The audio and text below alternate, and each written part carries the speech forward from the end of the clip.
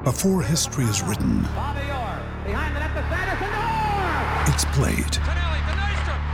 Before it's frozen in time, it's fought one shift at a time. Before it's etched in silver, it's carved in ice. What happens next will last forever. The Stanley Cup Final on ABC and ESPN Plus begins Saturday.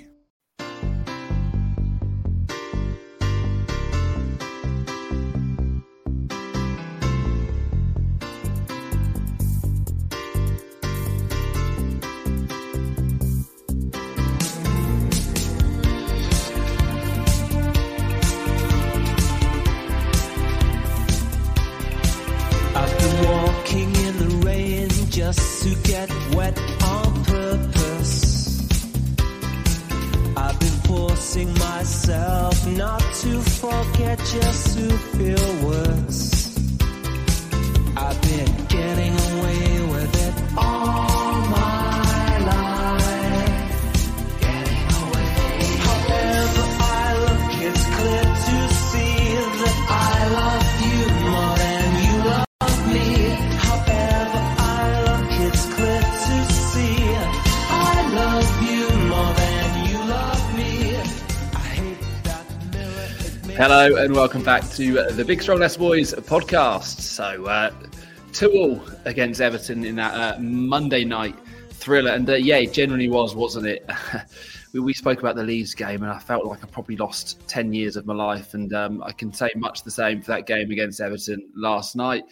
Absolutely ridiculous. I think the only real surprise was the fact that it ended just 2-2. So look, it doesn't really change a huge amount, does it, really, at the bottom of the table? This is going down to the wire, or certainly that's how I feel. It's, another then interesting game up against Fulham next. So how are we all feeling? How are the nerves?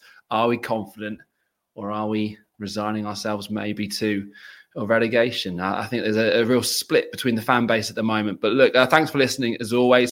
We've got Jack, we've got Jordan, and we've got Rick. Welcome back, lads. Jordan, you are in the midst of a shift at work at the moment. So we've only got you for about 20 minutes before you need to head off and work on this Arsenal-Chelsea game tonight. So, mate, I'll come to you first. How are you? And what did you make of that game last night? It was entertaining, wasn't it? Yeah, it was too entertaining for my heart rate, mate. I think there might be a piece on my heart rate in the game. If not me, they're doing someone else. But I did a 56-kilometre bike ride yesterday. Nice. My heart rate during the game was higher than it was on the bike. So it's going to be like this from now until the end of the season, and not just for our games. It, doesn't it? Yeah, not just for our games, for everyone else. And, you know, I'll stop short of saying if we don't beat Fulham on Monday, I think it's over, because I think we need 5 or 6 points. We've got 4 games to play. And if last night has shown us anything, is that anything's going to be possible in these 4 games, because I've slagged Everton off. I thought they were pretty good last night. I thought they were probably the better team. And that's what happens when teams have to open themselves up and try and attack and get the win. And looking at the game, obviously, if it wasn't for Everson, I think we'd have probably lost the game. He made 3 incredible saves. The first one in the first half against Iwobi was incredible. And then the one at the end, I can't remember who had the shot. Decore from the edge of the area. Yeah. Down to his right, incredibly strong palm to push it around the post. But how you can have watched that performance and think that Danny Ward was the better option is absolutely baffling. And then, you know, I think we gave away too many chances. And if we do that against Liverpool and Newcastle, I can see them scoring 4 or 5, which is the worry. We probably won't play like that against them. We won't be as open. So I think a point was probably a fair result, because obviously if Madders scores the pen, we're home and hosed probably. If Vardy scores one of the 2 where he hits the bar, we win. I think it was a fair result. It helps nobody other than the teams around us that didn't play. So yeah, it was a nerve jangler, that's for sure. And I think that's going to be the case for the remaining 4 as well. Yeah, no, I think as well with this old, it's a must-win game. I think we need to just scrap that. Everyone needs to kind of get that idea out of people's heads until it genuinely is a must-win game. Teams will pick up points where you probably don't expect them to, and vice versa. It's the way it goes at this end of the season. It doesn't change a huge amount. And it would have been hugely beneficial to have picked up 3 points in either the Leeds or the Everton game. But we didn't. But we are actually out of the relegation places for now. And you look at those Liverpool and Newcastle games and people will be saying, a bit of a write-off that we're not going to get any points. You don't know that. And it'll be the exact same for everyone down there at the moment. And look, Rick, as far as that game goes last night, Jordan talks about the chances that Everton had. I think it was 23. Their most in an away game since 2019. The expected goals, the XG, was the highest of any Premier League game this season. It was quite literally a basketball game at times. What on earth did you make of that? Because, as I said, it doesn't change much, but flipping heck, is plenty to go through, isn't there? Yeah. I'm struggling really to try and articulate the feeling that yesterday brought, other than I felt something. I felt a lot of things that I don't think I'd felt in 2023 up until recently. Whether that's a good thing, for so long we've been disillusioned and just in despair with what was happening. Now, the roller coaster of emotions that are happening as we are literally fighting for our lives is quite difficult to deal with. I felt. The noises that were coming out of my gob last night were unbelievable. I live in a terrace house and I'm loud, and my neighbours must have thought that there was some exorcism going on. But obviously I wasn't there at the game, sadly, and so I had to put up with Sky. But yeah, Dean Smith said yesterday after the game that it was our worst performance under him. And he's brutally honest. The parts of last night, though, I enjoyed weirdly. We gave away too many chances. And as Jordan says, we do that against Newcastle and Liverpool, and they will murder us. And I think we probably will, because when do this isn't just this wasn't just a Brendan issue. We've seen it with Stow, Sadler. We're now seeing it with Dean Smith. We afford the opposition too many chances, whether that's because we don't defend well enough. I don't know whether it's the defence. I think it's the midfield. I think collectively we just, I don't know. We don't press well enough, but we seem to be out of position when we go to attack. Likewise, when we go to defend. So I don't know. It was chaos. As you said, it was a basketball game, which parts of it I enjoyed. The crowd were electric from what I could hear, and that was because it was end to end. The slow, laborious football is a thing of the past. We're going for it. The thing is, should we be going for it, or do we need to put an air of caution about it? I don't know now, because I always thought we were not good at playing sort of a deep block or trying to sort of park the bus. But then you see us go forward like that, and then we're as chaotic at trying to defend. I don't know, other than I know there's so many more twists and turns to go. We've forgotten how to win football games.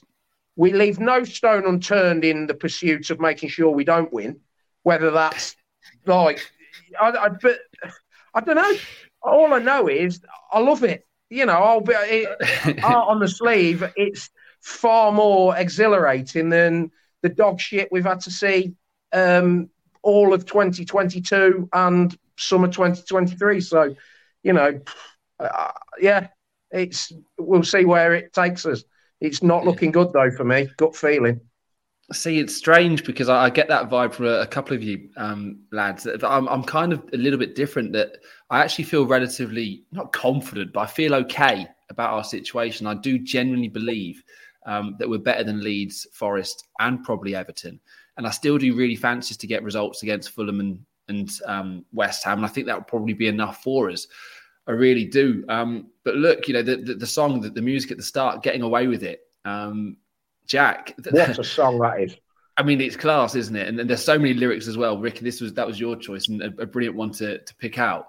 There's so many lyrics that you kind of pick out and think, it's really fitting for where we are at the moment, not only just as a football club, but that game last night. But getting away with it, Jack. That game against Leeds, Patrick Bamford's miss, Dominic Calvert-Lewin's miss last night. I mean, arguably the two worst misses of the season, and we've got away with both of them. And you're looking at Everton's recent results and Leeds' recent results. We're pretty much the only team not to have beaten either of them. So whilst, I'm drawing positives from those two performances in the fact that we haven't lost and it's been entertaining, the reality is everyone else who's playing those teams are beating them. And I think that's probably a reason why others are a little bit more concerned than I am about the situation right now.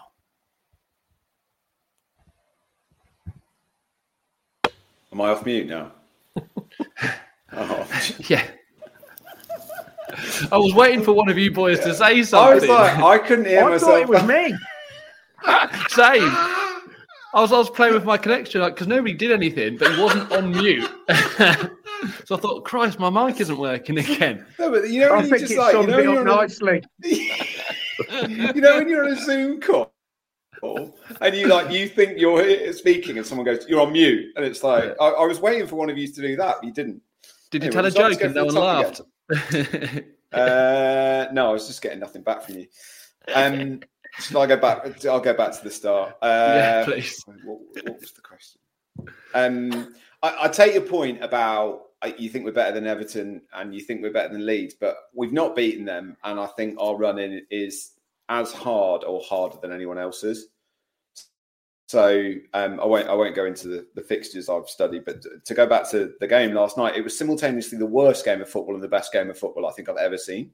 It was like watching two blokes at the end of the night just having like an absolute swing fest at each other, and rather than one of them winning, they both knock each other out simultaneously, and they're both lying on the floor. Like no one won.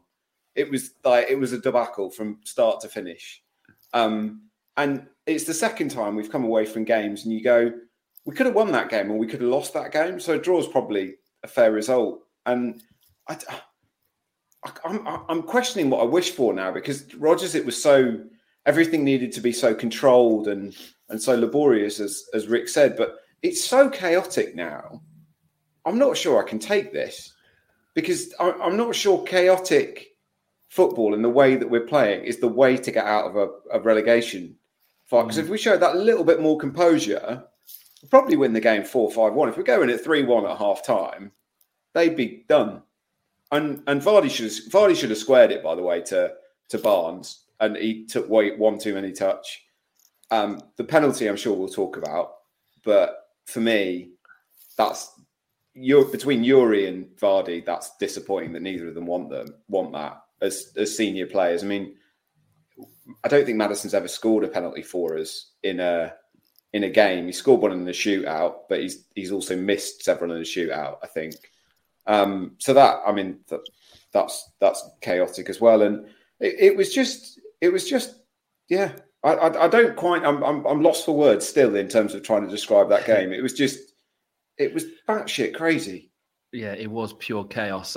Jordan, I'm conscious we haven't got you for much longer, but look, with this style of play from Dean Smith, I have to say I'm incredibly surprised by what we are getting at the moment. As Jack alluded to, in terms of everything we know about Dean Smith, this isn't really anything we've seen before.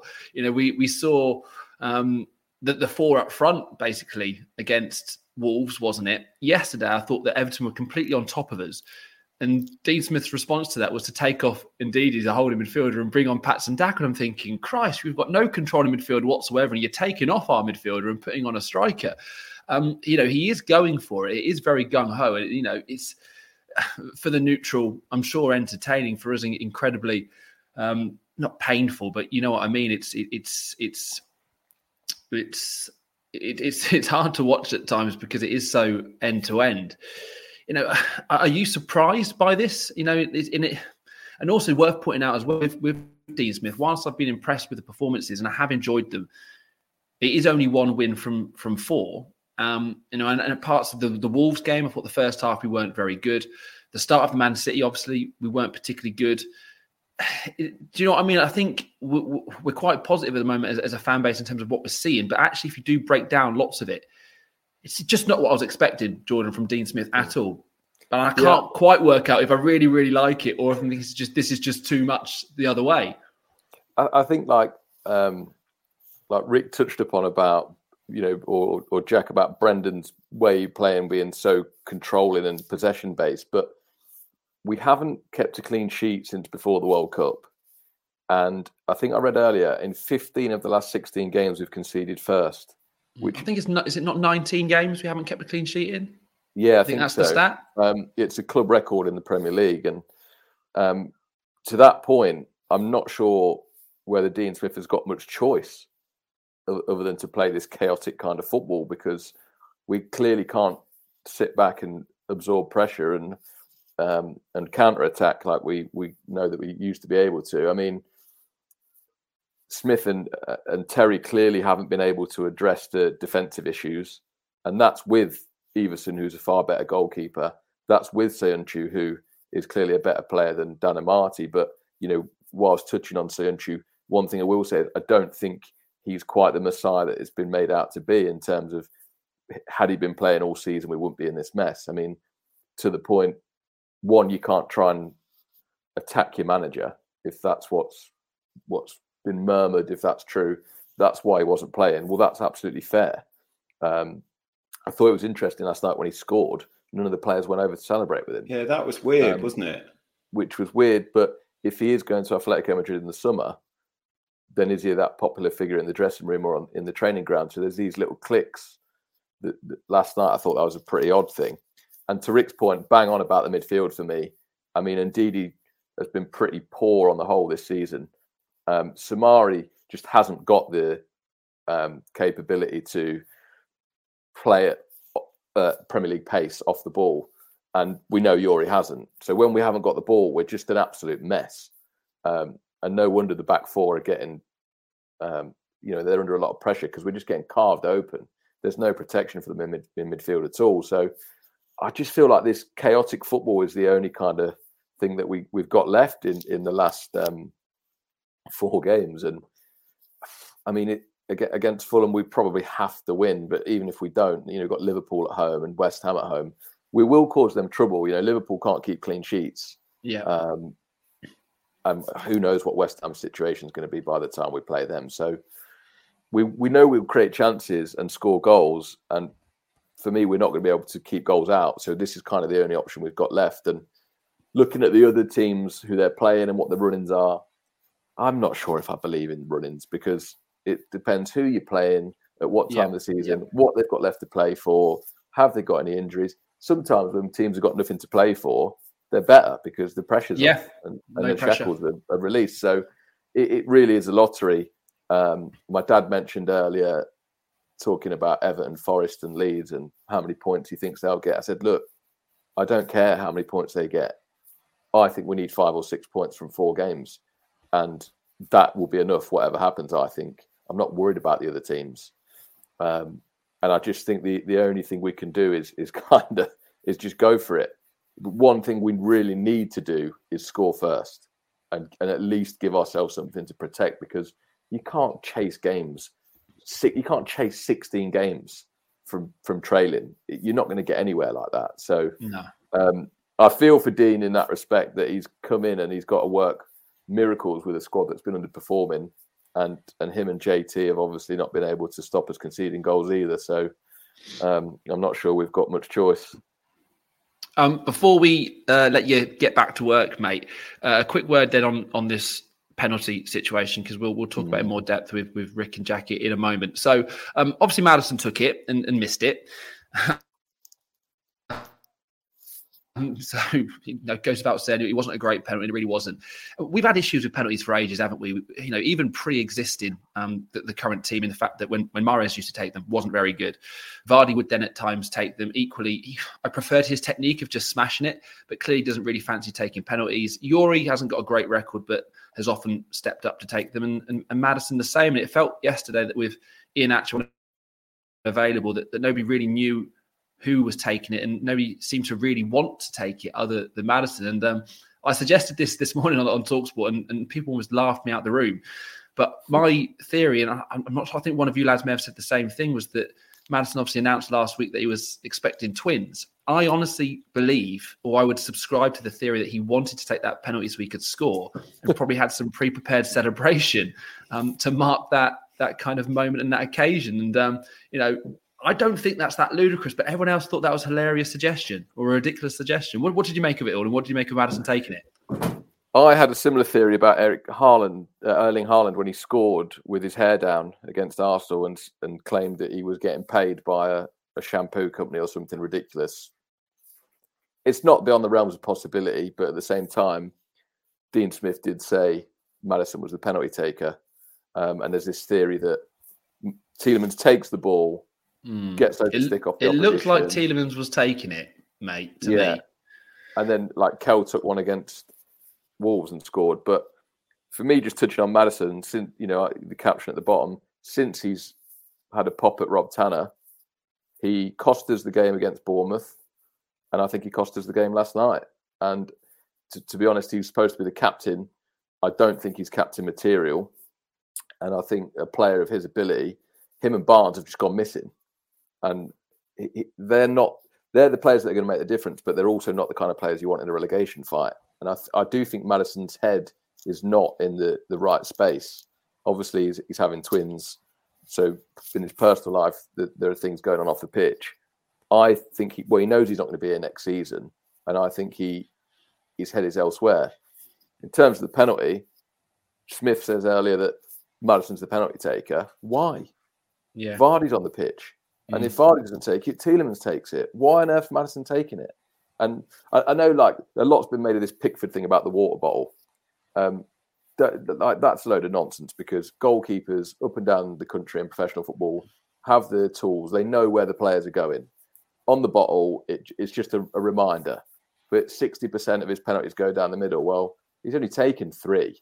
So, I mean, it can't be, it can't be rocket science. And it said stay. It was just a terrible, terrible penalty. He shouldn't have been taking it, is the bottom line. If that's the manager's decision to take the penalty, then it's his fault. I think, unfortunately, Vardy should have taken the penalty. Like you said, Jake, the way he takes them, if he laces it and misses it, you're okay with it. You can't just pass it down the middle. No. It was definitely pre-planned. You can just imagine, Madders scoring, running to the bench because he's having twins. Shaky's there, 2 balls under his arms. Maddison takes them. That was it. They'd had that pre-planned. It was Shaky's idea, and Dean's just protected him. Right, Jordan, mate, we need to let you go. Thanks for coming on. Much appreciated as always. Rick, come on then, mate. That penalty, what's your feeling towards it? Load up and release. I'm just laughing at Jack there. That was superb, mate. Well done, pal. I actually didn't have a problem with Maddison taking the penalty. Reason being, I'd actually called for him to take the penalties sort of pre-World Cup. I think Tielemans missed one against Spurs, but then was allowed to retake it, and alarm bells are starting to ring then that he might not be quite as good a penalty taker. And Maddison's obviously been our talisman now for a long, long while. I mean, how a bloke can rip snort free kicks in left, right and centre from, triple the distance, and yet whiff that little penalty yesterday down the middle is just beyond words. But yeah, I mean, diabolical penalty. Vardy, I mean, I know he's got some battle scars with penalties. He's missed his fair share, but he's also scored a lot of penalties. And okay, one of our most high-profile defeats under Brendan was the game against Tottenham, last game in the season, where we didn't get top 4. But Vardy scored 2 penalties in high-pressure situations there. Just blasted them. Lloris got nowhere near him, and I don't know why Vardy didn't take him. Don't forget, Vardy scored 2 in 2. This isn't Vardy from 3 weeks ago. Vardy he looks in fine fettle. Yes, a minute or 2 before he'd hit the bar and he should have scored, or as Jack said, squared it to Barnes. But I didn't have a major issue with that, because it wasn't like, it was he got it a bit too close to Pickford and then panicked. But yeah, I don't know. But the penalty itself was just awful. And Maddison, I've been one of his biggest fans. I know as soon as the tide turns, we get the usual, abuse about him being an ex-Cov and all of that. But he's been our best player by a country mile now for 2 years. But in recent weeks, I'm sorry, yes, he's had a couple of assists recently. He somehow got man of the match against Leeds. I didn't think he had a good game against Leeds. I didn't think he had a good game last night. There's bits and pieces where he's doing all right, but he's actually more of a hindrance at the minute. He's trying to do too much. His mentality isn't what I expected it to be. Yeah. I've got major concerns about him at the minute. I mean, I know you can't drop him because likewise, Tielemans I've got concerns about. You can't drop both of them. I mean, can you? I don't know. I just feel we haven't got enough. There's no margin for error now, and these players are going. And do you say, right? I no longer trust you. I don't care how good you are. You are going in a month's time. After a month's done, your services with Leicester City are complete. Do we turn around and sit him out? I don't know. But I feel like after him costing us the game. What's the alternative, though, Rick? What's the alternative? And this is the problem. I think this was the problem last season when, I am going to dig them out, but when Tielemans and Soyuncu were playing particularly poorly, and Rodgers did eventually drop them. The problem is that when players, at this level, who we know are good players, aren't playing very well, you've got no option but to continue to play them because we haven't got a better alternative. Whereas if those players were playing at a big six club, which they have the ability to do so, they're not playing well, they lose their place. And that's kind of why I feel a major reason why the club has stagnated so much is that there's nobody, pushing these players. And that's why I think the standards drop so much. We can say Maddison isn't playing well, but you ain't going to drop him, are you, for Dennis Pratt? It's just not going to happen. No, well, no, you're not. I mean, and that is the sad indictment that we've got no options. I look at every other club's bench that we've come up against recently, Leeds, Everton. I'd have their bench over ours every day of the week. I don't know. I mean, it doesn't help that we average at least one injury a week as well at the minute. There'll be another one. By the time we get round to Fulham on Monday, another player will be out. Mark my words. So, no, you can't really drop them. But then again, there's another, he's not fancying a few players at the minute, Dino. Dewsbury Hall's barely had a sniff. Sutar's now not getting a game. Now, okay, they don't replace Maddison per se, but he's not making many changes either.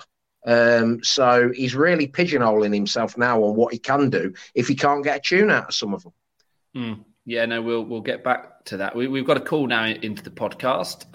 We've got Jack. Jack, thanks for coming on, mate. You also have another podcast. What's the name of your podcast? And thanks for coming on, pal. Thank you very much for having me on. Pleasure to be on, so thank you. So me and my mate Ewan, he's a Newcastle fan. We've got a podcast called the Talking Ballax podcast. Yes, in the summer we had a lot of chats, and the whole mood in the camp is different now. He's high on life, and this morning when we were talking, I was pretty, as I can imagine you all were, we were pretty downtrodden this morning. But I wanted to talk about next season because I mean I've fully kind of accepted now after last night, and I know it probably is glass half full of me that we are probably facing the drop. What do you think we need to do for next season in order to try and come back up again? Do you think it's try and do what Burnley have done and completely reshape the whole thing, or just accept we might be down there for a season or two?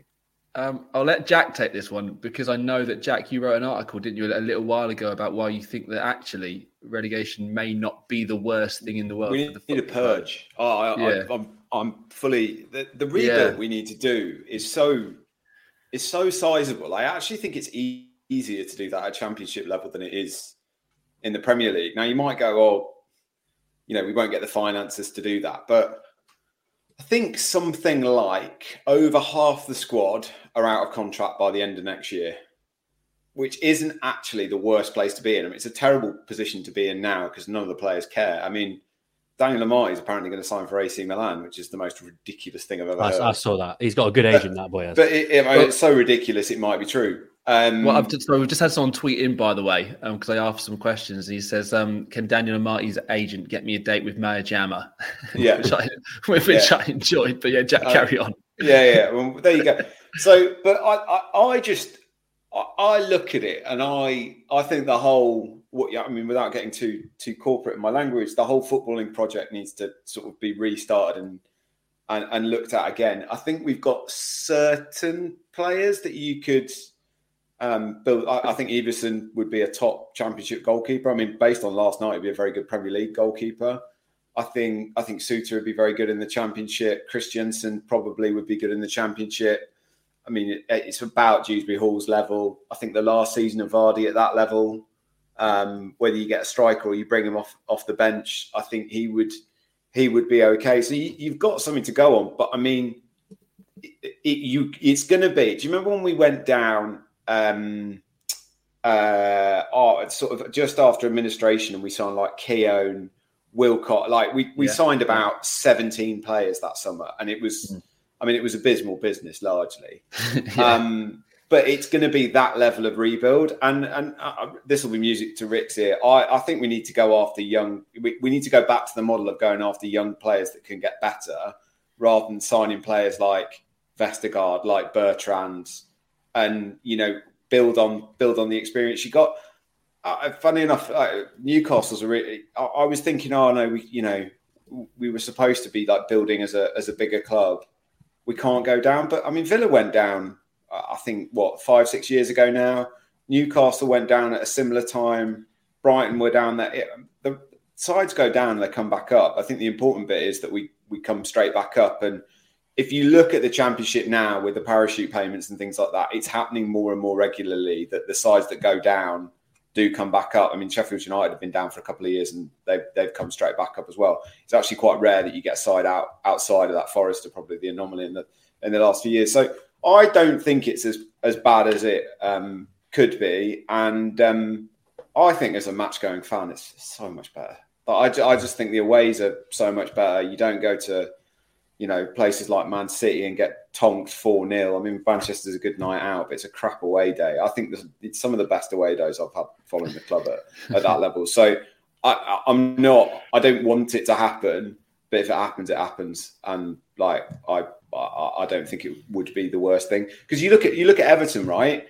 They could survive. They survived last year. They're still in a mess. Leeds survived last year. They're still in a mess. It's really hard to shift momentum at that level. Like Burnley will be a better bet than whatever side stay up next year because they've got momentum and a decent manager and young players. So I don't know. I don't think it's the worst thing that could happen.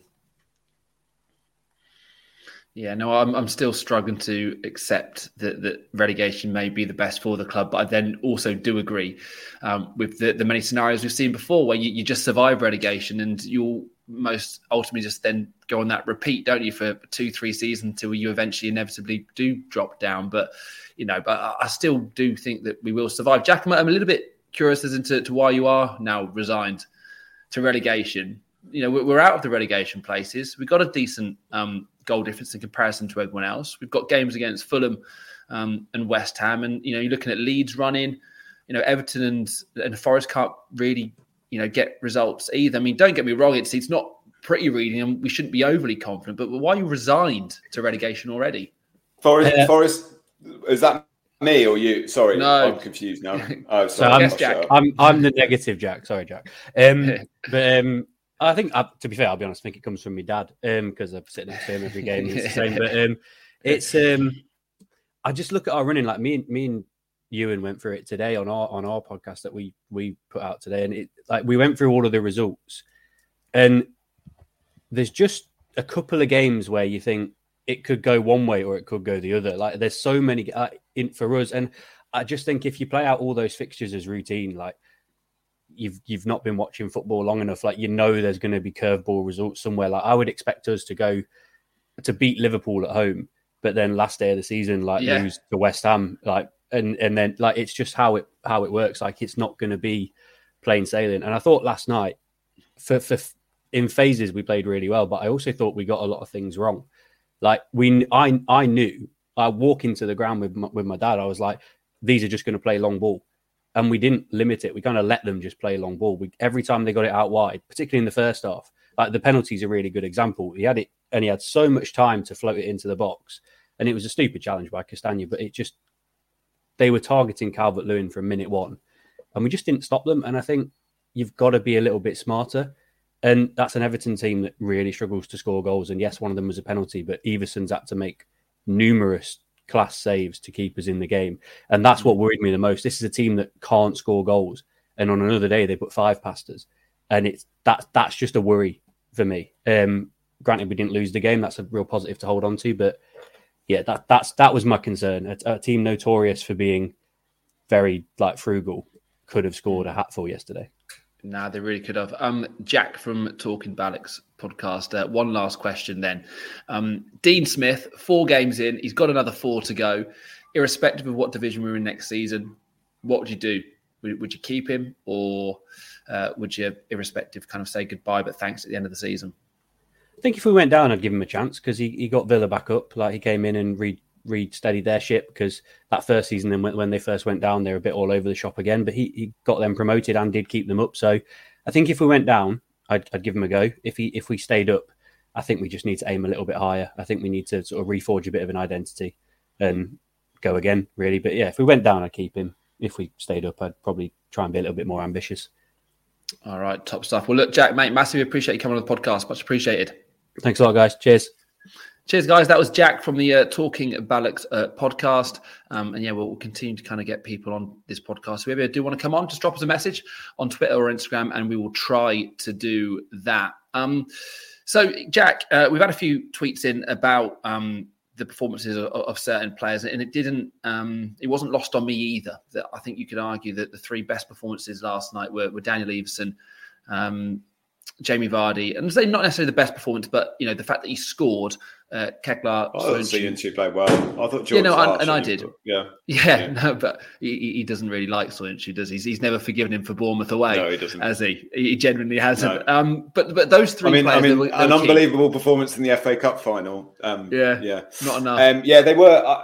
But Vardy, 3 players who were ostracised in many ways by Brendan Rodgers.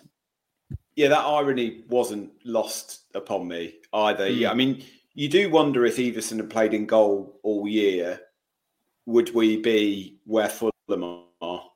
I'm not saying it's as simple as that, but there were times where you just realise the defence has absolutely no confidence in Ward, and the amount of games where I think about Chelsea at home, where he just watched the ball sail over his net, whereas Everson yesterday's out there on the penalty spot punching it away, he's a much more decisive goalkeeper. Soyuncu, I'm not sure it would have been different, because we had a dreadful defence last year. I definitely think if we have Vardy playing like he did last night, Vardy, to be honest, is the reason we finished 5th twice, largely, because we overperformed. Our chance conversion in those 2 seasons was ridiculous, because just the way we were set up was just completely tailored for Vardy, wasn't it? Yeah, and he's in a way, the one thing that did please me so much about last night was just, that he's going to retire soon, and we're never going to see the likes of a player like Vardy again, are we? And without getting too sentimental about it, it's phenomenal to see him score at the Kop end and knee slide in the corner. I've got a picture down there of him doing that. It's just absolutely iconic, isn't it? It's a shame it didn't happen again and lead to a victory, but you do wonder what. Because Rodgers clearly didn't fancy him for some reason. And I've defended Daka all season. The blokes can't stand up half the time, can he? So I've got that wrong. But Vardy last night was just like a different player. And I know it's confidence, I know it's goals, but not that much has changed. And it's a real shame for me that actually, to be honest, that will probably be my most disappointing thing, that Vardy will have relegation on his CV if we go down, and he does not deserve that for everything he's done for the club. Maybe the story finishes with him firing us back to the Premier League. Maybe he keeps his, scores a hat-trick against Liverpool or something. I don't think he's done yet, but he's not. There are signs that he's not quite the player he once was.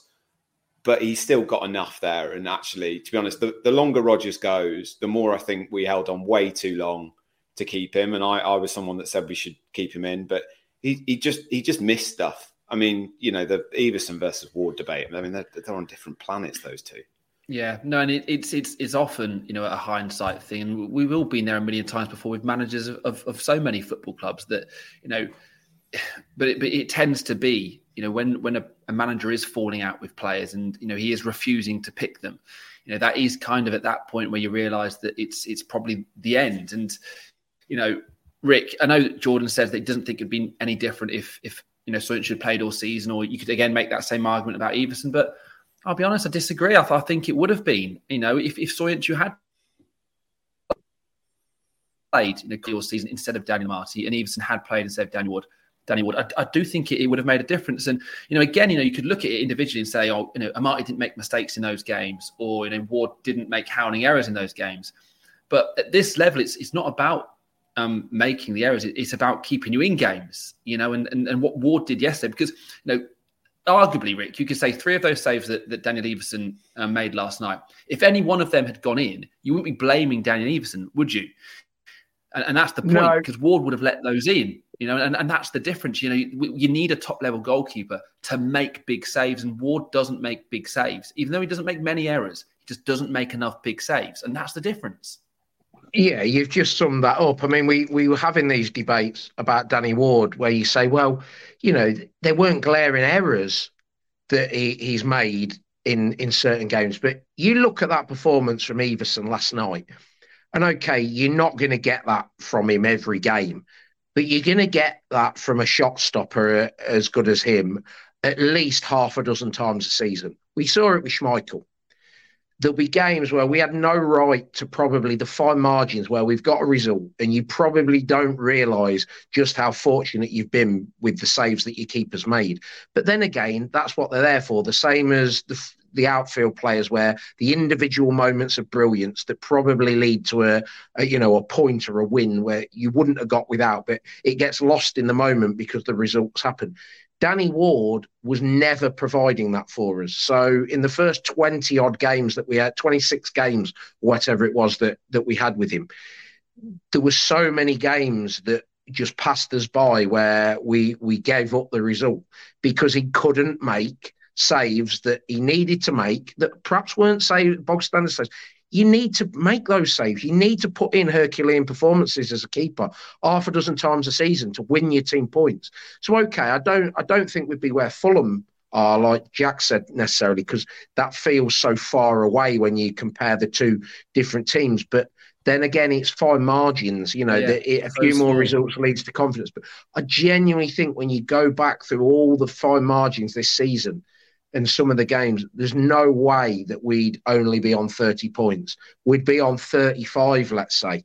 Well, 35 I think we'd have right about now. 10 more. Because one of my things is the amount of games we've lost. I think the last 2 games have been interesting because we would have lost those games 10 games ago. And I know we're at such a stage of the season where we've not got any wiggle room, but the amount of times I came away from games going, there's no way we should at least get a point. We probably should have won the game, but because our keeper has an inability to make saves, Everson saved us in the last 2 games.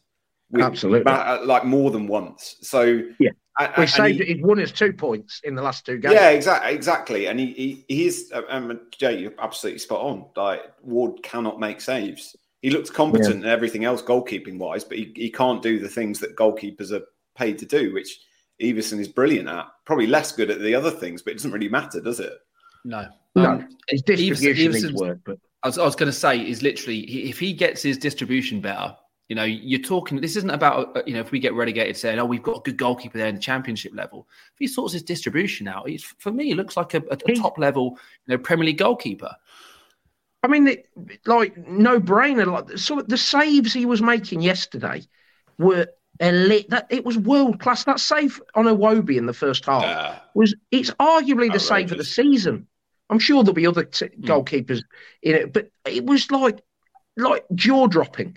Like if you watch it over and over again, It wasn't even that it was that close to him, and he's just it was just everything about it. And the one on Decore down to on his weaker side, potentially unsighted, it was probably the most individual goalkeeping performance that's impressed me most since Schmeichel in the cup final against Chelsea. Okay, we've only drawn a bog standard Premier League game, but had we lost that last night, likewise, had we lost against Leeds, we were gone. We're gone. And okay, we're up against it now because we've got a tough run in. But that man is he's a wall at the minute. He's fearless. Confidence is there. Doesn't seem to be feeling the pressure. And as you've both alluded to, it's the ostracised players that are the ones giving us a fighting chance at the minute. Now, okay, who knows what would have happened if Dean Smith didn't come in, but I doubt we'd be in a better state than we are now. Vardy, we've all been made to probably be a bit like we've been harsh on him, but then you call it as you see it. He looked like he was done. And now he's getting one-on-ones again, even with the pace dwindling. He's making the movement. That's a causation of a number of things. It's confidence on Vardy's part, but Dean Smith's whole philosophy seems to be about getting that ball forward quickly. We're not looking to pass it around at the back. And it's weird because, Sean Dyche football, it's attritional football. They defend quite deep, and yet Vardy got in twice, didn't he, in the first half, and should have scored both of them. And so, it's not even a case of, oh, well, we can't create that style of, those patterns of play. You can. It just, we were completely lost the plot on doing it, and it all fell down. So, if we are going to stay up, it's going to be Vardy. It doesn't look like it's going to be Maddison and Tielemans at the minute, which is really disappointing. And it's going to be the likes of Everson and Soyuncu. I mean, I was really disappointed last night with, first half Castagna and second half Luke Thomas. It's like each week one of our fullbacks or more than one take it in turns to be the absolute fucking pits. But we can't afford to do that because it's defending those sort of wide areas that we keep getting undone on. Because Soyuncu's playing well. I think Fass has been quite poor the last couple of games, and I think Sutar needs to come back in. I don't know why they don't rate him. Maybe he's not aggressive enough. I would have played Sutar last night. Yeah, airily would have. Yeah, because Calvert-Lewin, the problem was we couldn't get any contact. Calvert-Lewin was like half winning headers. Yeah. And they were winning all the second balls. Suter, he's double the size of anyone else. And he's won 84% of his aerial duels, Jack. He's got a huge head, despite that really awkward thing on the back of his neck, as you alluded to. But I think he's hard done by. I do. And I prefer him to Fez. My dad was saying, Suter's really slow. I was like, I reckon Fez is slower. Not. Yeah, Fez is desperately slow. There was a couple of occasions last night where he got, but like people like Dwight McNeil, who I think looking like he's had his legs. You love Dwight McNeil, don't you? You were desperate for us to sign Dwight McNeil a few years ago. I think I've been ruder about him than I have Jack Harrison, and it's probably come back to haunt me. But Dwight McNeil had a good game last night, but it was the likes of Tielemans, who runs through treacle, and Fez when he's been running. It's those sorts of players that just let him just saunter past them. It's just nonsensical. But Suter has got to come in for me, and he's better on the ball as well. Yeah, I think that out of possession, Tielemans and Soumare, it doesn't really work because they are both bad out of possession. They've got strength when they have the ball. But, you talk about the fact that Everton had so many shots last night. Yeah, you can probably pinpoint, a couple of defenders, being able to maybe have done better in certain scenarios. But I think the problem is how easy it is to get through.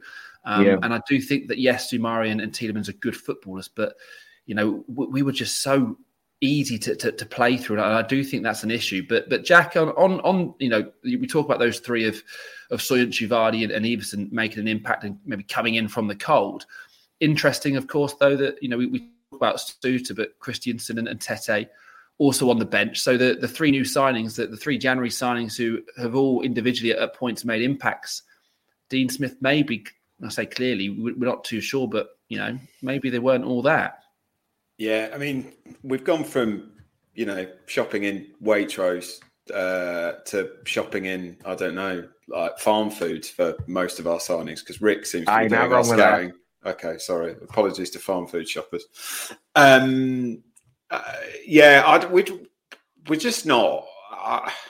Christensen might be fine, but he's not the player to sign in January. I don't think he's like a summer signing. He might come off. Tete for me, although I thought he was all right against Wolves, just not good enough. Suter's the only one that looks like he could play at the Premier League level currently. I mean, it is tough to come into a poorly performing side at the highest level. So I do have a bit of sympathy, but I mean, it's such a long time since we've made a signing that's made a genuine impact. I mean, the last one that we've made that's actually sort of really affected the first team is probably for Farmer.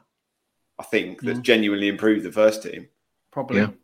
Because even Castagna, he might be better than Ricardo. I'm not sure he's not better than prime Ricardo. He's better than injured Ricardo, isn't he? But there's many different versions of him. So last night he wasn't. No, he was pretty bad. I mean, that penalty. I watched that back. I thought he fell into him. He literally just went "fuck this" and pushed him over, and then pushed Faz over. Yeah, and then it was like, "Oh, it's your fault." Fucking hell. Yeah, the Fez falling over that did make me laugh. It literally, you could put some the clown music to that, couldn't you? But the rest of the players were just like, "Oh, for fuck's sake!" Like it was nothing about them.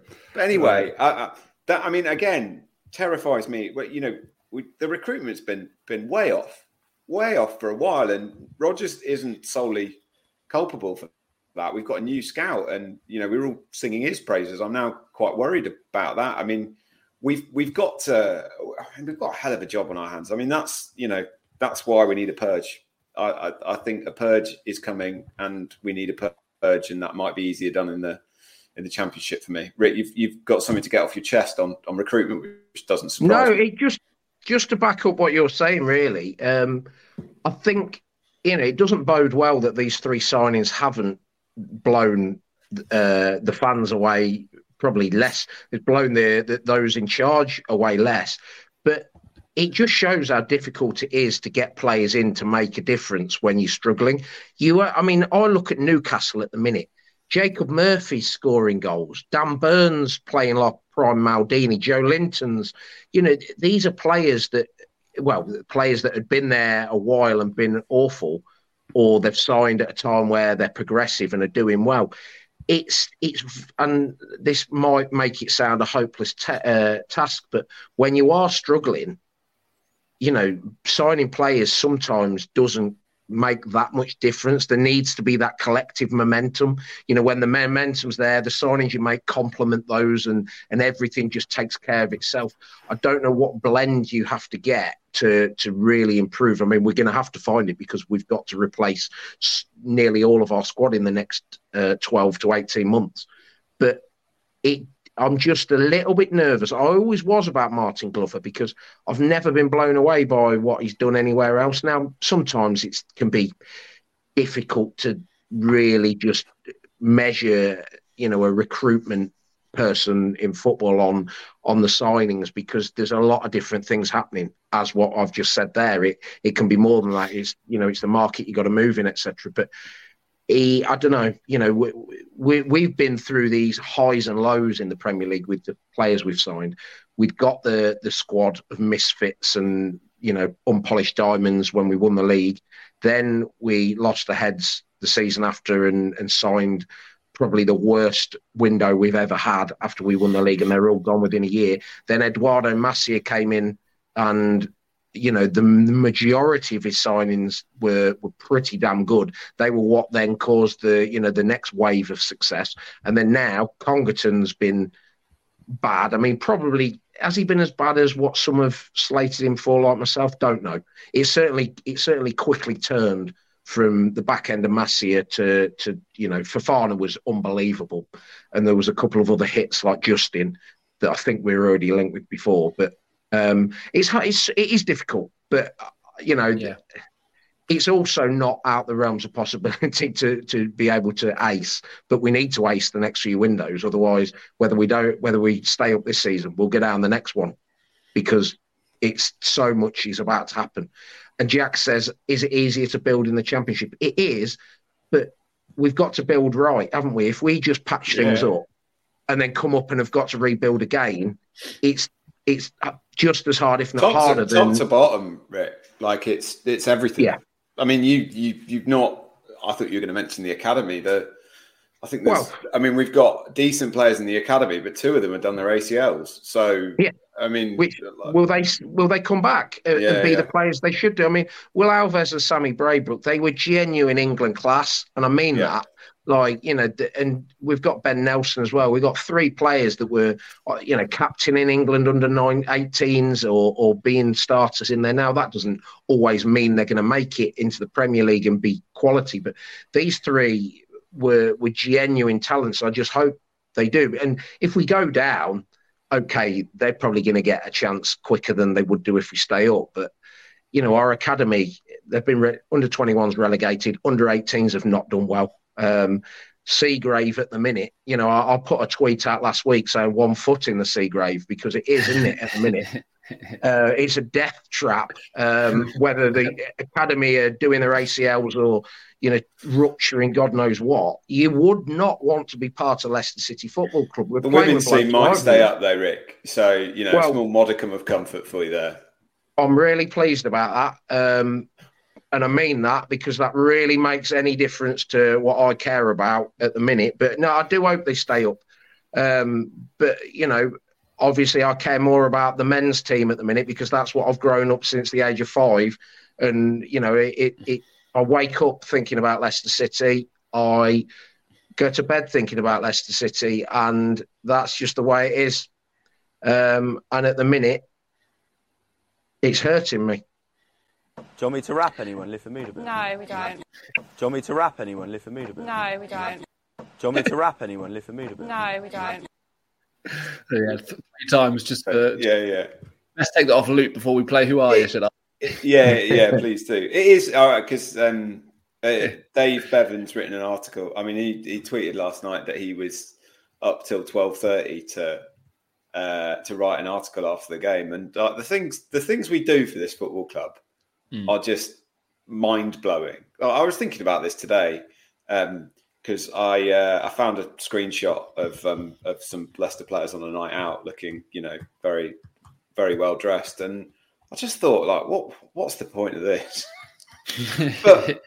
but I'll still go, and like I'll be there on Monday. Like, I'm going on Monday, and like it becomes less and less about the football and more about just going for a pint with your mates. But it is a ridiculous pastime at times, isn't it?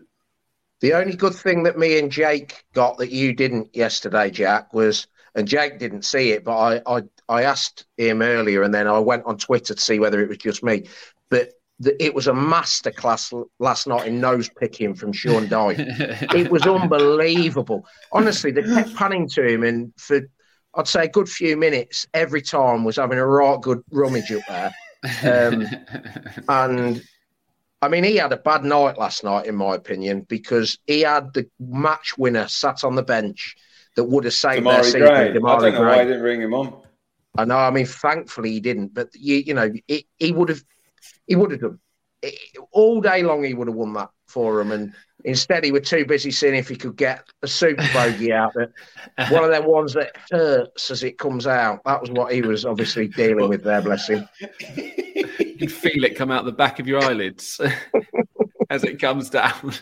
And on that wonderful note, should we play Who Are You?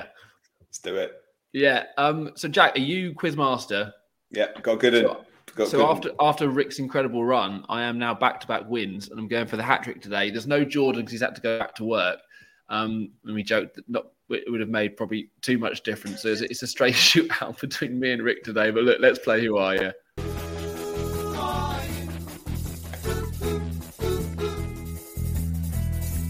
Who is your daddy, and what does he do? Who are you? You. No, not me, you. Yes, I am you. Just answer the damn questions. Who are you? Wait a minute. Who are you?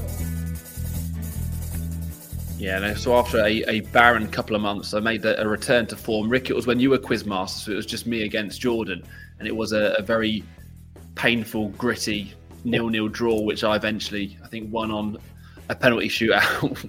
But since then, I have now found some form. You've lost a couple, so Rick, mate, the pressure's on you a little bit. It is. I mean, my first defeat was after the night after the debacle of Bournemouth and my disgraceful drinking performance, wasn't it? So I had a mitigating circumstances for that. But last week was, I was nowhere, was I, last week? No, it was a Frank Musa. And by the way, on that drinking Oh, no, session, I was Frank. I was quizmaster for that. It was the Tom Kennedy that you got that I struggled with as well, I think. Yeah. On that post drinking session after Bournemouth, I'm not sure if we have mentioned this on the podcast, but how long did it take you to feel normal again? It was a good week or so, wasn't it? Yeah, it was. I went away then the following week to Norfolk, and I genuinely was worried that I'd done permanent damage because it was putting me off my drinking. Honestly, I'd had some red wine, tasted like red diesel. Had a couple of beers. My wife was like, "Are you all right?" Because she knows I enjoy a little bit of the finer things in life, and it put me off. Honestly, all weekend, barely touched a drop. But then things start to dampen down, and you forget the horrors of what you've done. And I'm all right now. Right, hence why I'm back drinking and back ready to do it again, boys. When we're about ready to do it again. Well, I was going to say, obviously, we're going to have to start organising an end of season do, isn't we? Where we need you back on fine form. But yeah, Jack, come on then, mate. Let's play. Who are you? Say you got a good one. Yeah. Let's get this going. Okay. So first clue, was born on the 25th of January, 1986. Okay. So 36. 37. Still playing. Currently playing for Grantham Town. Oh, right. Ooh. My parents live very close, and weirdly, I've looked at wanting to go watch them a few times because Carlton Palmer was their manager, wasn't he, last season? Oh. So I keep half an eye, and I feel like I probably should have this already on their squad. So keep it going. I should get this. Oh, I don't like this. Sorry, mate. So, right, Next I need to count this in total. This lad's played for a number of clubs, including a number of clubs in the Midlands. So he's played for Notts County. We're counting Rushden and Diamonds as the Midlands? Probably, just about. Yeah, just about. Okay. Forest, Burton Albion, Chesterfield, Ilkeston Town, and Grantham Town. Ryan Bezic. No. Oh, hang on, Notts County and Forest. Yep. Forest. Oh, Notts County Forest. 37. 37. Right, I need another one. On. I feel I feel me and Rick are dangerously close to this, and probably should have it already. Forest. Yeah. I'd want to string this out. I don't want you to get this, so I'm trying to. I've got a clue where you'll get it, but have you got played 24 times for Leicester, scoring 1 goal. 24.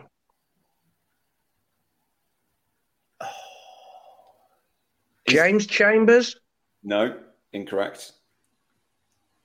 In his career, he's played 594 games, scoring 110 goals.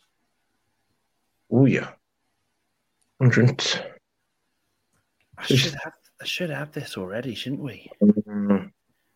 Notts County Forest. This is bothering me. There's not many at 37 who've played for Leicester and Forest, and 37 we should know. He played for Forest twice, so he started his youth career. Started at Forest before joining us in 2000 to 2003, before making his professional debut in 2003 under Is he Martin Allen? Mickey Adams. Oh, what? As soon as you say this name, we're both going to kick ourselves. Rick's going to get this, I think. He's got 100 goals. So he's a forward. 37. So not much older than me. I thought he was older than this, to be fair, when I looked him up. I was like, he's from around...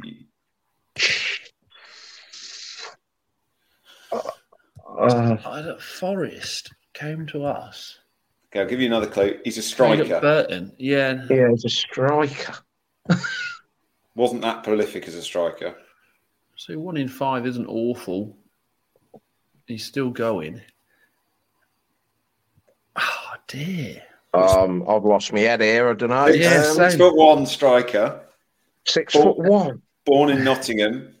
Started his professional career at Leicester before going on loan to Notts County, Rushden and Diamonds, before leaving the club and signing for Rotherham United. Chris O'Grady. I once saw Chris O'Grady in Morrison's in Hillsborough when he played for Sheffield Wednesday. I didn't say Sheffield Wednesday, to be fair. No, and I would have got it. And do you yeah. know, and genuinely, luckily it's not now, so I can say this. My old passwords to get into various things used to be Chris O'Grady. Really? Yeah, I really liked Chris O'Grady when he was a youngster. I did. And I'm absolutely fuming with myself. I've not got that because I really liked him. I thought you get that off the Grantham. Yeah, well, when obviously the last time I've looked at the squad, he wasn't there. But yeah, if Rotherham, Sheffield Wednesday. I really rated Chris O'Grady. I went Luton away when he got the winner for us. We beat him 2-1 in... Gutted. What's that be? 04, 05, 05, 06 maybe? 2006, a late strike. That was it. Yeah. Mm-hmm. He was playing for Brighton in 2017. Yeah, he was which good. Is like not that long ago. Yeah. No, I they remember. Must have been in the Prem. Were they in the Prem in 2017? No, I think they were they? Oh, they're just a good championship side, I think, weren't they? Yeah, they've got promoted in 2017, so I think he must have left. I think he then moved on maybe to Barnsley. Is that right? Yeah, he went on loan. You should have got this, Jake. No, you know a lot about him. Yeah, I'm genuinely livid. When he was, I think he must have been at Sheffield Wednesday. And I was my girlfriend at the time went to Union Sheffield and we were walking around Morrison's. Was his sister? and obviously I'm one of those guys, like I'm sure probably you are. You'll recognise a footballer anywhere in the most random of places where nobody else would. And I was like, that's Chris O'Grady over there. And the girl was like, why on earth would I care? It's Chris O'Grady in Morrison's. But yeah, what was he getting? I can't Some remember. Pakoras. No, but it's exactly the kind of thing you do, though, isn't it? You're looking is trying to think, I wonder what so-and-so judge them furiously. There's pictures went viral a little while ago, wasn't it? When Erling Haaland went when Erling Haaland went shopping, and it was like a big story. Like, who on earth cares? But the reality is, I actually genuinely care. I want to know what the best one ever is Kelechi Iheanacho when he put up on Snapchat or Xmas chopping, spelled it. You could see a few choice bits in his trolley that were unbelievable. Oh man, I'm genuinely gutted I haven't got that. I'm back. This is a good omen. This is a good omen, I think. So you got your taste buds back. Yeah, I was winning. No, actually, it was not. I was going to say it's a good omen for us staying up. I don't know. It's not, is it? Because we've been crap ever since I've been on the pod. We've been crap ever since we started the pod, to be honest. Yeah. So, no. Yeah, we can't put all blame on you. Yeah. Okay then. So, look, should we have a quick chat about Fulham because that's up next. It's another Monday. By the way, if anyone's got any tickets going, I forgot to get mine. I'd like to go. I need one as well. So, really genuinely annoyed because at first I thought it was an 8 p.m. kickoff, and as we know, I can't do the 8 p.m. because it's too late for me. And then I made the final decision because I don't live very far away from Fulham. I thought, fuck it, go on then. I'll go for the 8 o'clock. Went to buy the ticket, and then I saw it was 3 p.m. and then realised they'd all sold out. So I would go in the home end. Should we go in the neutral section? Well, you have a neutral one, don't you? Go in the neutral section and throw pies. But the Fulham tickets, am I right in saying like the most expensive in the league? Probably there is a season ticket that's like £1,000 or something. Yeah.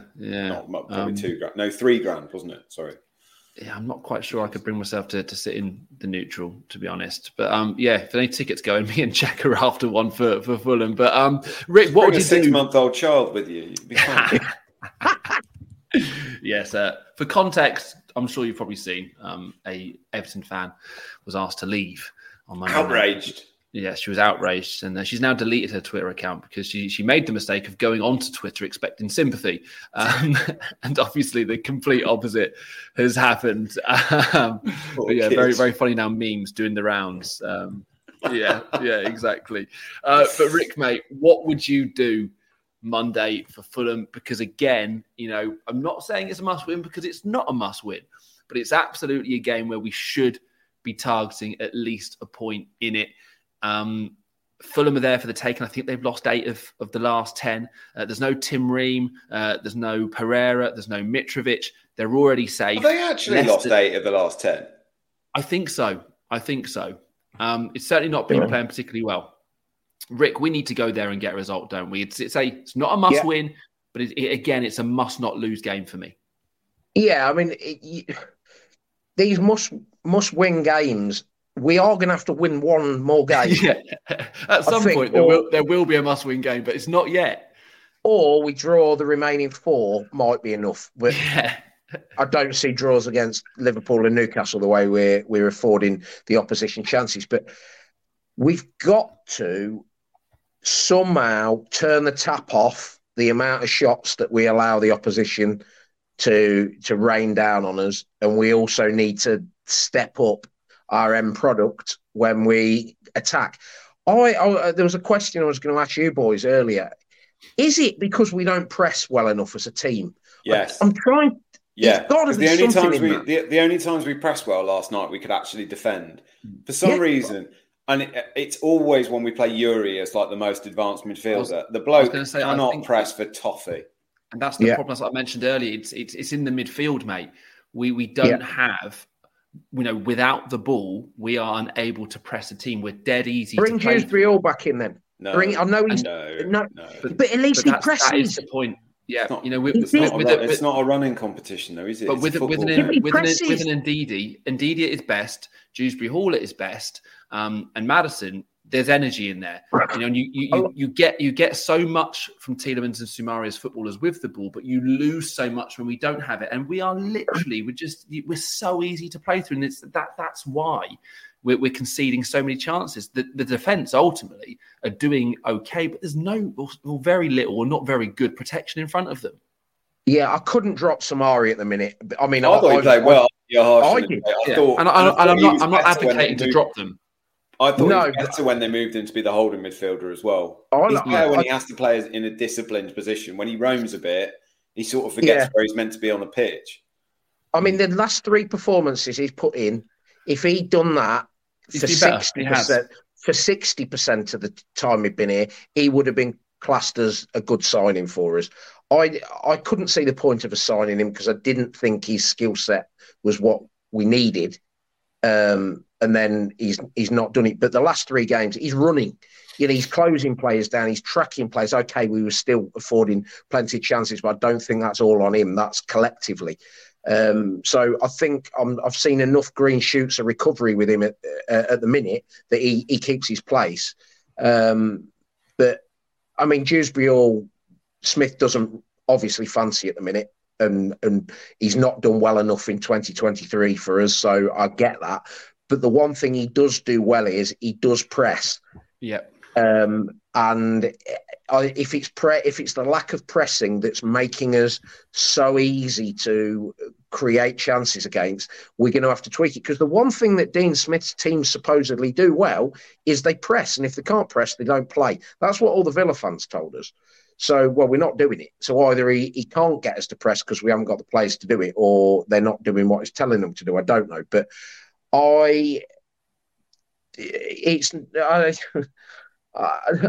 we've got to get a result, because I just don't see where there's not enough in our resolve that we get anything from Liverpool or Newcastle. Now, yes, theoretically, we might be able to get a result there because on any given day, any Premier League team can get a result against any other Premier League team. But, I'll read you off some stats here. I've done a bullet point list of why we're in the shit. I've done some research. Well, just because I wanted to try and jot down what I'm feeling, because I'm really all over the place. But we've had one result in the entire season to date against the Big Six plus Newcastle. And that was at home to Spurs, okay? We've got 2 wins and 2 draws against the current top 10 all season. That's 8 points, okay? And we're now about to play 3 of the top 10 of our remaining 4 games. And we need how many points? We need at least 3 points. So it's all then riding on, if we don't book the trend, that West Ham game, our final game of the season, where we would need a win to stay up, where I think we need more than that. But if that was it, it's horrible. So we've got to do something differently to what we've been doing. The fact that we can't open the scoring, the fact that we haven't been able to manage a game where we're leading for longer than about 5 or 10 minutes, seemingly, it's so difficult to gain any confidence that we actually can get the results now. We are running out of games, and it's a bit like earlier on in the season where we hadn't dropped into the relegation zone, and everyone was like, well, we're not in the relegation zone yet. We're not in the relegation zone yet. And at the minute, we're not yet out of sight that we can't stay up. But the signs are there that we cannot win football games. And we're relying on then only needing 1 or 2 points then, because everyone else is worse than us. The only modicum of comfort I can take is our XG is through the roof under Dean Smith. Yeah. So what our XG is against, I don't know if it's any worse than it was before Dean Smith came in, but we're unbeaten in 3. Vardy's getting back to what we hoped he would be. Soyunshu's doing well. Everson's just a man mountain. Samare's doing well. So this is my emotional turmoil I'm in. I don't know. All I know is I care, and I'm buzzed for it, and I'm feeling more emotion than I have done all season. And, if we go down on our shield, don't we? Whereas we weren't doing that a few weeks ago. So I don't know what we do, Jake, but we've just got to get across the line. No, don't know. But it is, don't know, and that's fine. But no, I'm just looking at those 2 games against Fulham and West Ham, and I'm hoping, I'm expecting that West Ham will have nothing to play for. So you've got 2 games there, and Rick, I think if you get 4 points, that takes us to 34, and with a superior goal difference, which effectively means that Forest, Everton, and Leeds need 5 points to overtake us. So 2 of those out of the 3 need to get 5 points to overtake us from their final 4 games. That's actually quite a big ask, particularly if you look at Leeds fixtures. I honestly think that will be enough to get 4 points for us, and I think that we will get that. And as you said, if we get that and we still go down, at least we have gone down with some degree of fight, which I don't think we were going to do beforehand. But Jack, what would you do? What would you change, if anything?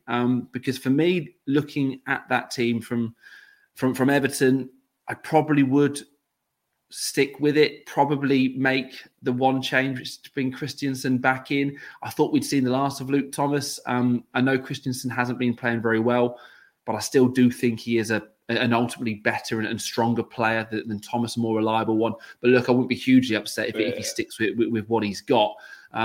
So yeah, I'd probably go with the I'd same make a side. few changes actually. Go on then, what would you do? Well, Ricardo might be fit. So, because he was training last week. If Ricardo's fit, I would put Ricardo at right back and Castan at left back. Okay, yeah. I think I tempted to put Suter back in, but they seem to think Fez and Soyuncu are the 2. So I'm not too fussed about that. I would play Soumare, Tielemans and Maddison in the middle. I would put Pratt on the right, Barnes and Vardy. Because Pratt does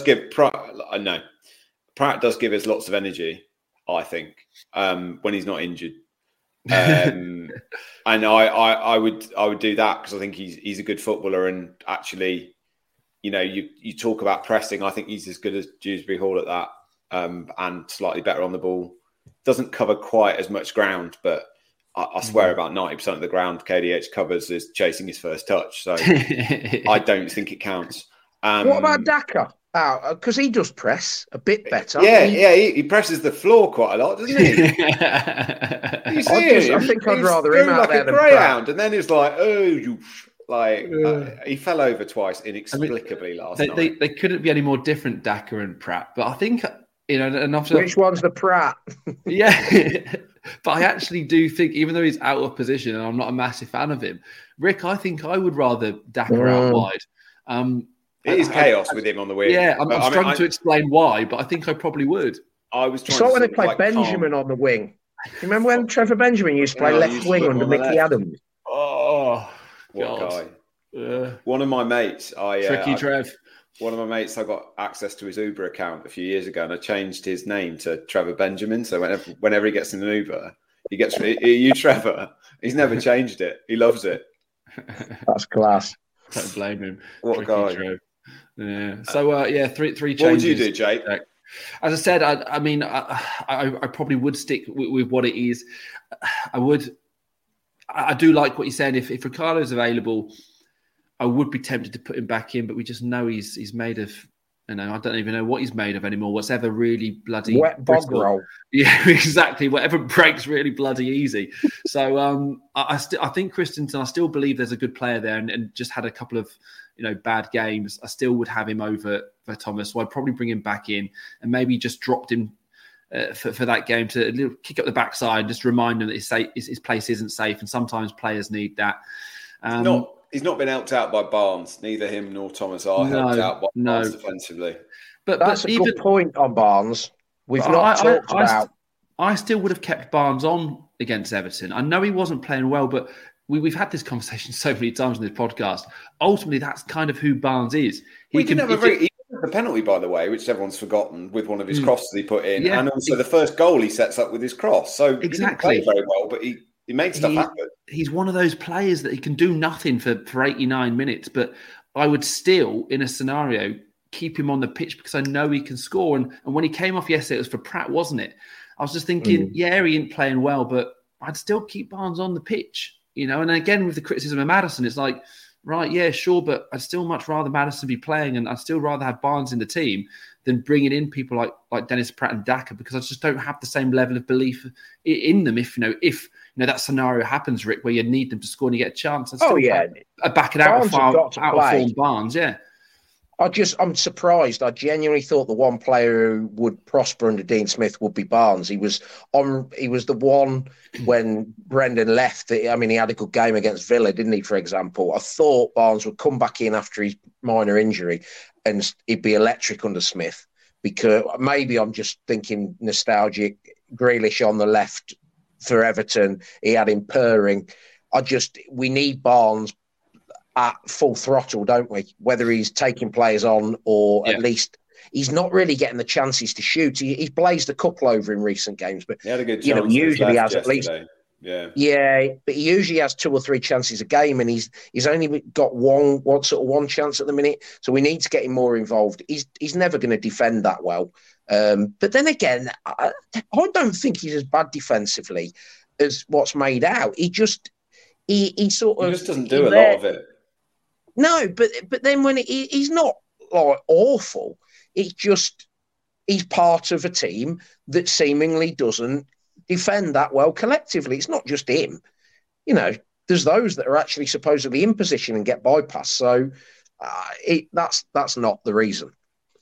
There was one moment in the second half where Patson Daka tracked back, didn't he? If you remember it, and again, that's why I think I'd probably lump for him over Dennis Pratt, because I just feel that whilst you lose certain levels of technical levels, he started well, didn't he? When he come on, he won that ball when he tracked back, and I thought brilliant. It looks like he cares more, and I'd rather have someone who's willing to do that and bust their balls to get back 20, 30 yards than Dennis Pratt say, okay, I'm going to jog back, but I'm not going to break a neck.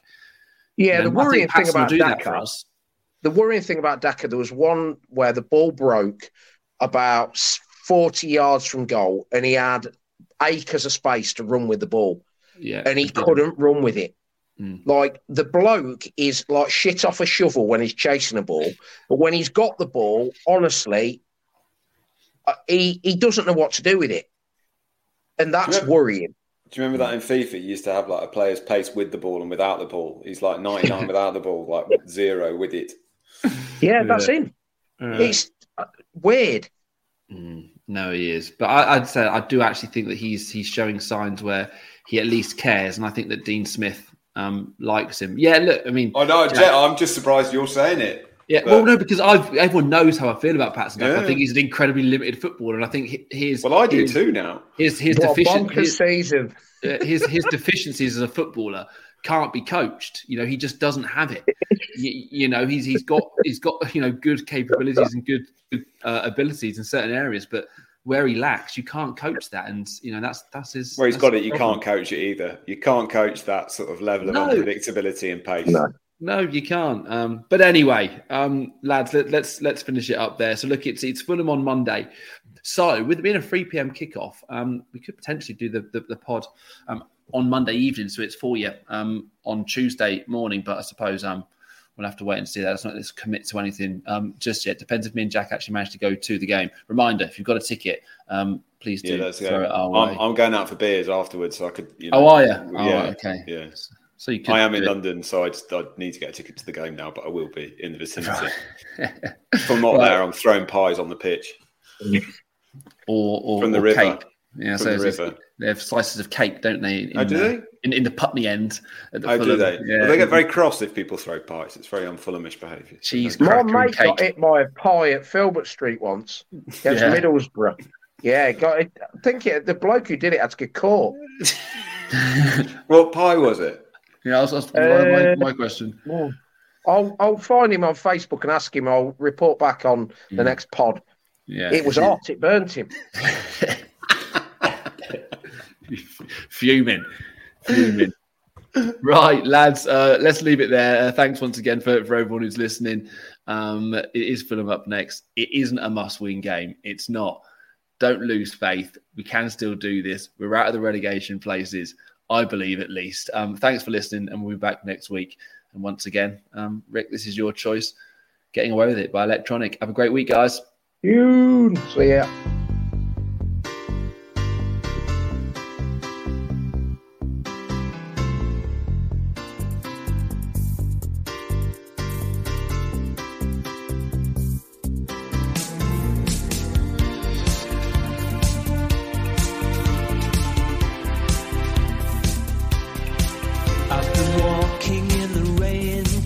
To get wet on purpose, I've been forcing myself not to forget, just to feel worse.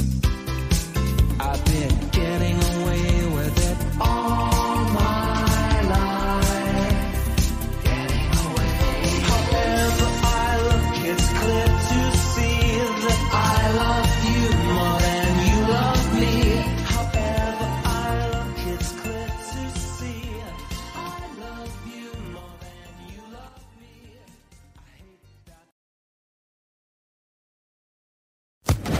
Social Podcast Network.